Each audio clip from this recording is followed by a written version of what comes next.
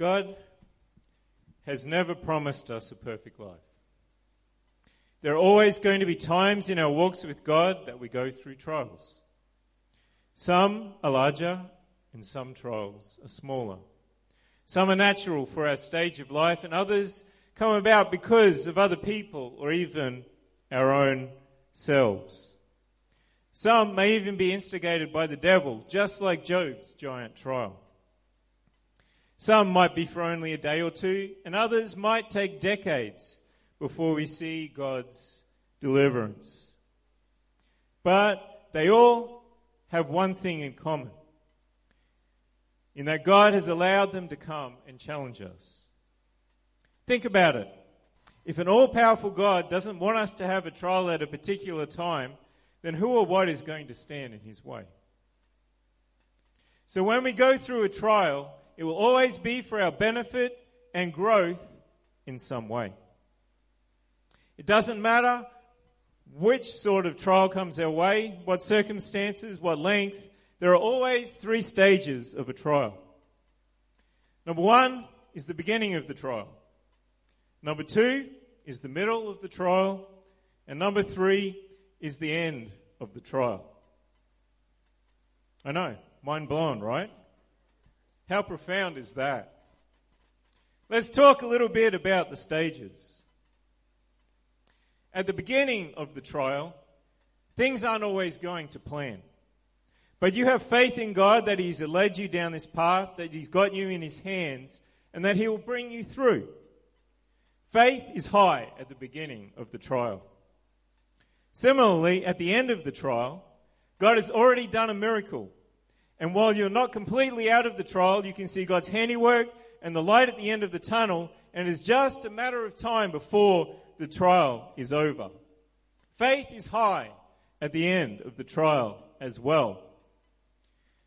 But the middle of the trial, well, that's different.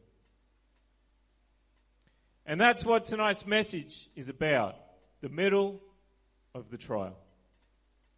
The middle of the trial is where your faith is tested the most. In the middle of the trial, you can't see daylight. In the middle of the trial, you can't see a way through. In the middle of the trial, all you see is a giant or a mountain and no way through or past. In the middle of the trial, there are impossibilities. You see, the middle of the trial is where the rubber meets the road. It's the longest part of the trial by far. Too many people give up in the middle of the trial. They can't see a way forward, so they quit. They can't take the pressure and the uncertainty, so they walk away. You would think that because you know you have a promise from God, it makes everything easy.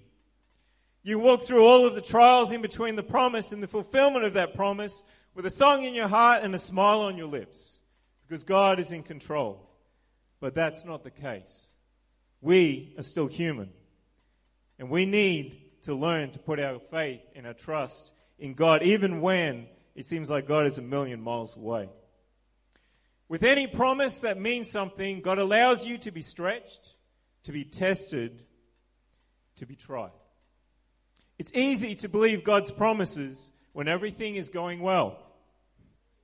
But how much are you willing to trust God when everything isn't going to plan? How much are you willing to trust Him when the clock is ticking and time is running out and the pressure is on? How much are you able to believe God when you're staring disaster right in the face? And how much are you willing to trust God when it becomes impossible for the promise to be fulfilled? The thing with God's promises is that they will always be fulfilled. But they will always be fulfilled in His time and in His way. Even if there seems to be a hard and a fast time limit, it will always be in His time. He is still able to fulfill His promises even after the time limit has passed. Why? Because He's a God that does the impossible. Why? Because He's the God that created time in the first place. So He has full control. God is not limited by time or our concept of time. When we see a time limit pass, we start to lose faith. Maybe God didn't give me the promise after all. Maybe I got it wrong. But if God gave you that promise, we need to hold on with all of our might. Because God is not a man that he should lie. The Bible says that quite clearly. God tells long stories. I've heard it said many times. Just because something doesn't happen in the way we think it should, in the time frame that we think it should, doesn't mean that God is not in it. God is still more than able. Back when Natalie and I were still relatively newly married, God gave me a promise that we would have a child by the end of that year. And I knew it was God. I put my faith and trust in the Lord. And so March came and went, and nothing was happening. And so we thought, well, maybe the pregnancy is going to happen by the end of the year. And then December came and went. And I asked the Lord about it. And he gave me a one-word answer. He said, soon. It's hard. It's hard. Soon is not a time frame. It's hard. But I still kept my faith and my trust in the Lord. And it was just a couple of months later that it happened. You see, even when there's a time frame, God will still come through if he's given you that promise. 1 Peter 1:7 says that the trial of your faith, being much more precious than of gold that perishes, though it be tried with fire, might be found unto praise and honor and glory at the appearing of Jesus Christ. When we're tried and when we come through, when we continue to put our faith and our trust in him, that's something worthy of honor from our God himself. When God gives you a promise, there's excitement. There's a peace. You know that God will bring it to pass. And you look forward to what time there will be when God fulfills that promise. But a month later, or a year later, or several years later, we start to doubt the promise. We start to doubt God. Especially if the promise seems even further away from happening than when he first gave us the promise. But David went through his trials and persecutions from Saul for years. He was leader of Saul's armies for a time. He could see God's hand and blessings, and he was married to Saul's daughter. The kingdom that was promised to him was one step away. And he could smell it and see how God was going to bring the promises to pass. Everything was right there. He could see the plan. It was all going to come to fruition just the way that God had said it was going to. But there was one big twist in the tale, and it shook David to his core. Now being persecuted by the king of the nation that God had promised he would lead, it seemed impossible for that to happen now. Maybe it was something that he did wrong. Maybe he made a mistake. He didn't take his chances when they came. And now the promise wasn't able to come to pass because of his failure in some way. That would have been preying on his mind. Maybe he even started to think that God couldn't bring the promise to pass now. David was human just like us. There would have been all sorts of things going through his mind. It seemed so close. It seemed like everything was finally falling into place, and now it was an impossibility. But the reality was that David hadn't disqualified himself in any way. He was in exactly the place where God knew that he would be, and in many ways where God planned for him to be. Because for David to be the leader that God meant him to be, he needed to know how to be humble and put his faith in God and praise God even when times got really, really tough. In none of David's Psalms of lament did he give up hope in God. There was none that ended with, God, I don't believe you're real anymore. I don't think that you're able to do anything. There was always a positive message. There was always, I'm looking to you. I'm putting my faith in you. I'm putting my trust in you. You are God and I am nothing. He still trusted him and praised him despite the fact that his promise seemed dead in the water. Even when he was sorely persecuted and chased by Saul over the countryside and he was staring in the face of death.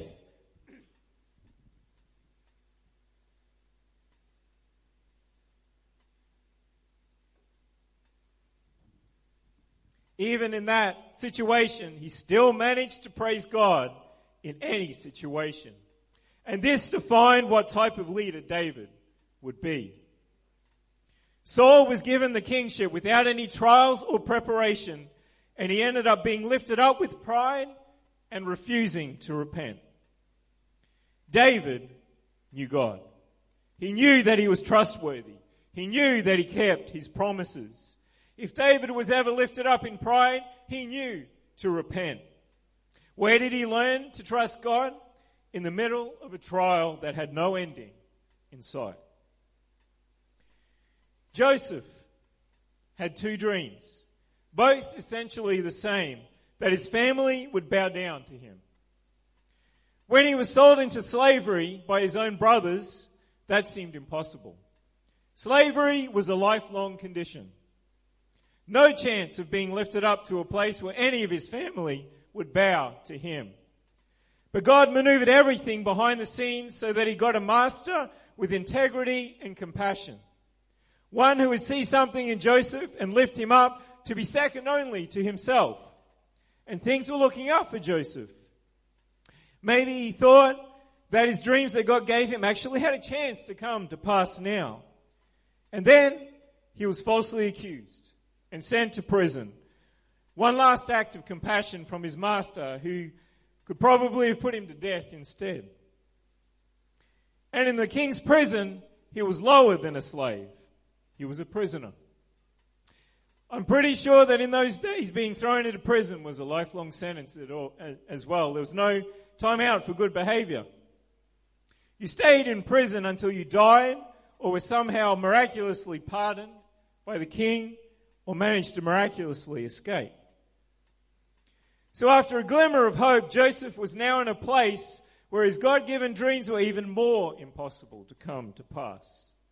And then the jailer saw something in Joseph and elevated him to be over all of the other prisoners. And things weren't so bad.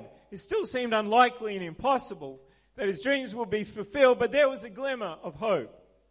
And then he interpreted the dreams of two prisoners, and things looked almost certain.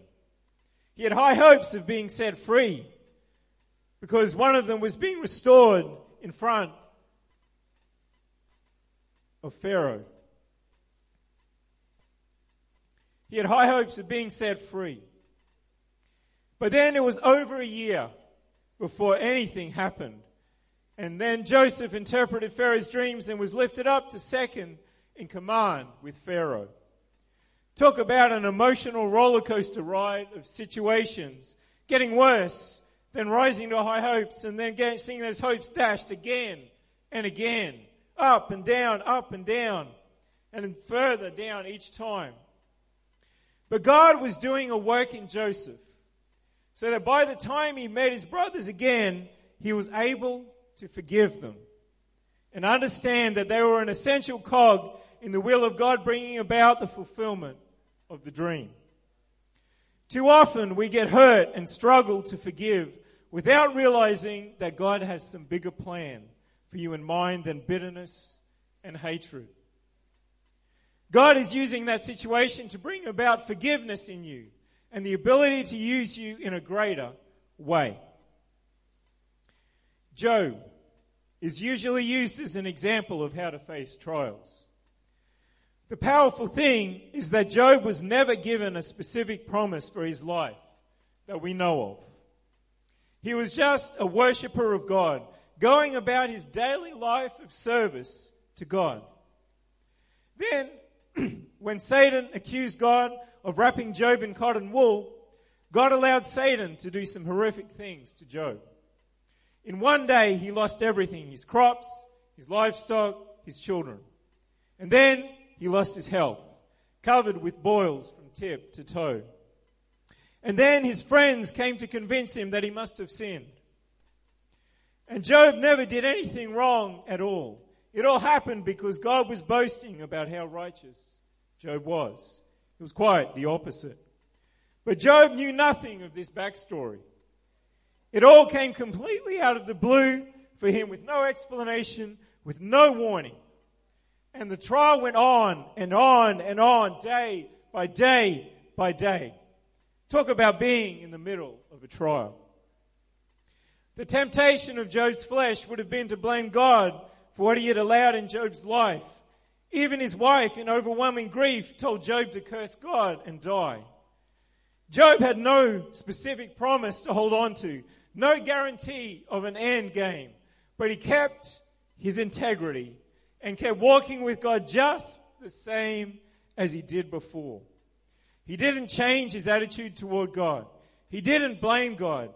He did want God to bring justice to the situation, but he had no answer from God. Despite still having his wife, he would have felt completely and utterly alone. Did he give up praying to God? No. Did he blame God for the situation he found himself in?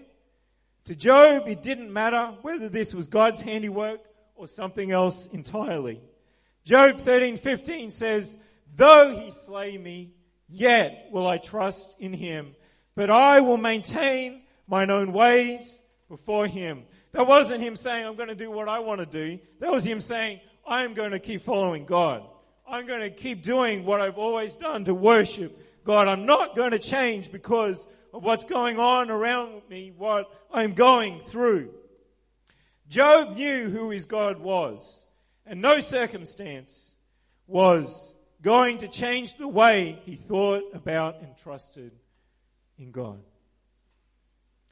I wonder what happens to us when we're in the middle of a trial. We have the Holy Ghost.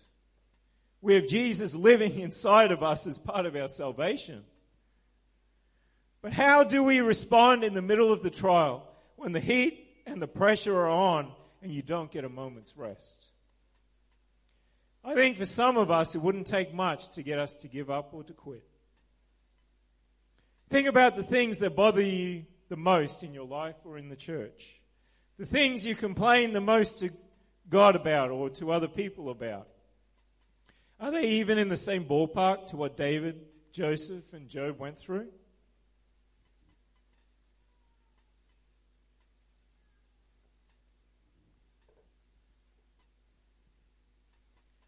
And we find ourselves whinging and complaining about tiny things that don't matter.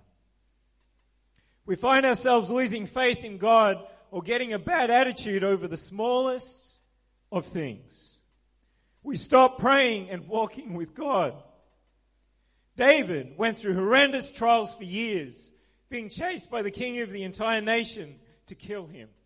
He feared for his life every single day, but that wasn't going to stop him from praying to God or worshiping God with his whole heart, from writing songs of worship to God. That wasn't going to hinder his faith in God one little bit. Joseph continually went from one horrible situation to another worse situation, each time with a glimmer of hope, which was then cruelly dashed, all because of his own family, who should have known better. But he refused to get bitter about it because his hope was in something greater. If he had got bitter about it, it would have shown in the way that he reacted to his trials. But he didn't. He still followed God faithfully through every situation and different environment he found himself in, no matter how bad it got. He kept his relationship with God and faith in God intact. And when the time and opportunity came, he was able to actually forgive his brothers for what they had done rather than seeking revenge. And yet we hold grudges over our brothers and sisters in Christ over the smallest of things, despite Jesus living inside of us. How is that possible? How is that right? How is that what God wants? Job had everything taken away in an instant. His possessions, his livelihood, his children. He kept walking faithfully with God day in, day out. And yet, we get a bad attitude when somebody takes our parking space. That's not even a trial. How we respond in the middle of the trial tells us more about us than it does about God. God is always faithful. God will always bring us through. And sometimes, in His infinite wisdom and grace, He even brings us through when we have caused the trial ourselves through our own foolishness. That's the kind of God that we serve. But how do we respond when the pressure is on? How do we react when life doesn't seem fair? When the entire world doesn't seem fair? It's in the middle of the trial where God does His greatest work in us. It's in the middle of the trial where God prepares us for greater things. But not if we decide that we're going to get a bad attitude with God, or blame other people, or to stop praying. You learn nothing. You're only able to be used by God very little if that's your reaction to the middle of a trial.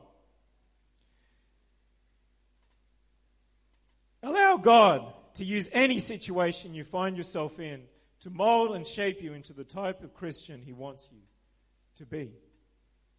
Regardless of whether it seems fair or not. Regardless of whether God's promise to you can come to pass now or not. The middle of the trial is where we need to put all of our faith in God. Despite what our eyes and our ears and even other people are telling us. Despite our own understanding of the situation.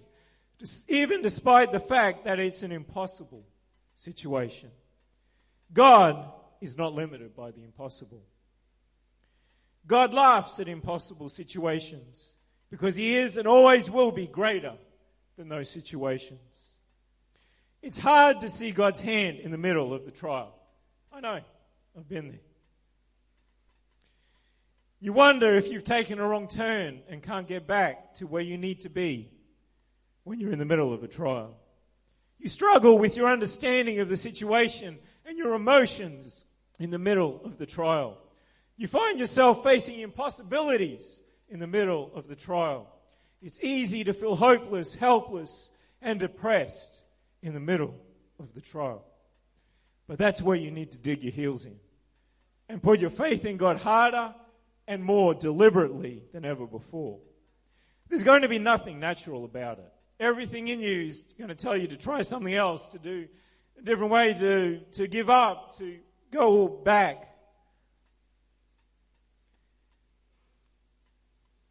Everything around you is going to say something else, but you need to choose to trust God anyway. Right in the middle of the trial, where you only see blackness and murkiness and darkness. Nothing is clear. Nothing makes sense. God is more than able to do the impossible where it's needed. Your answer may come in a completely different direction than what you were expecting. The solution may come down a completely different path than what God led you down in the first place. But God will somehow, amazingly, miraculously bring you out of the trial. And your faith in God will be increased exponentially. A few months back,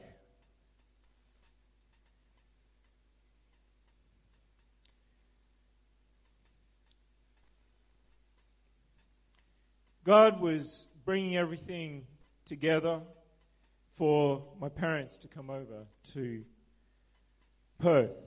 And He was orchestrating everything, and He gave us pretty clear direction and gave us all incredible peace about the direction that we were taking. And so we followed the direction. We were doing everything that we could. We were going to sell the house. We'd already started selling the house. We'd already put it on the market. And we did find a buyer. And now we needed to find some place to go. Our plan was to rent and then save up and build a house from there. That was going to fit everybody. So we're doing everything we could, but nothing was happening. And time was ticking on. And just, so, okay, Lord, we're just trusting in you. We know you've got everything in control. And then nothing still kept happening, and we're in December, and it's meant to all settle in January. And so we start looking for houses that might actually fit all of us for a reasonable price, and that has exactly what we needed it to have, which probably wasn't that likely. But the second house we went to ticked almost every single one of the boxes. And so we ended up putting in an offer on the house, and it was accepted. And it was all set to settle at the same time. And so we then went forward in that. And everything was positive. We believed the Lord was in it.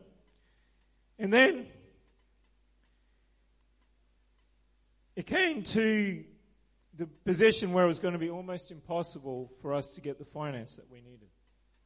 So we'd already signed the contract. We were trying to get the finance, and there was a near impossibility in front of us.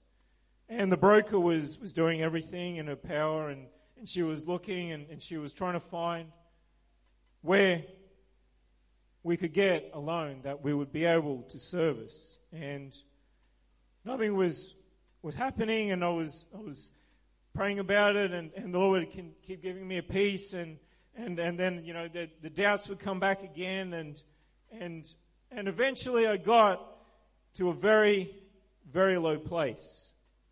I was at work, and I was just seeing no answer. I was seeing no way out of the trial. I was seeing the impossibility of what was in front of us. And a guy from work, a friend at work, he pulled me aside. He obviously saw my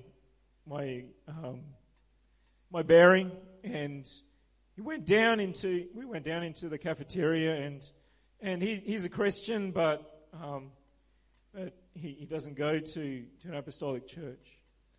And we were talking, and I was saying, that this is really difficult, and I'm not sure it's going to be able to happen. And his words to me were, he said, "You're a man of faith." He said, "Why don't you have a little faith?"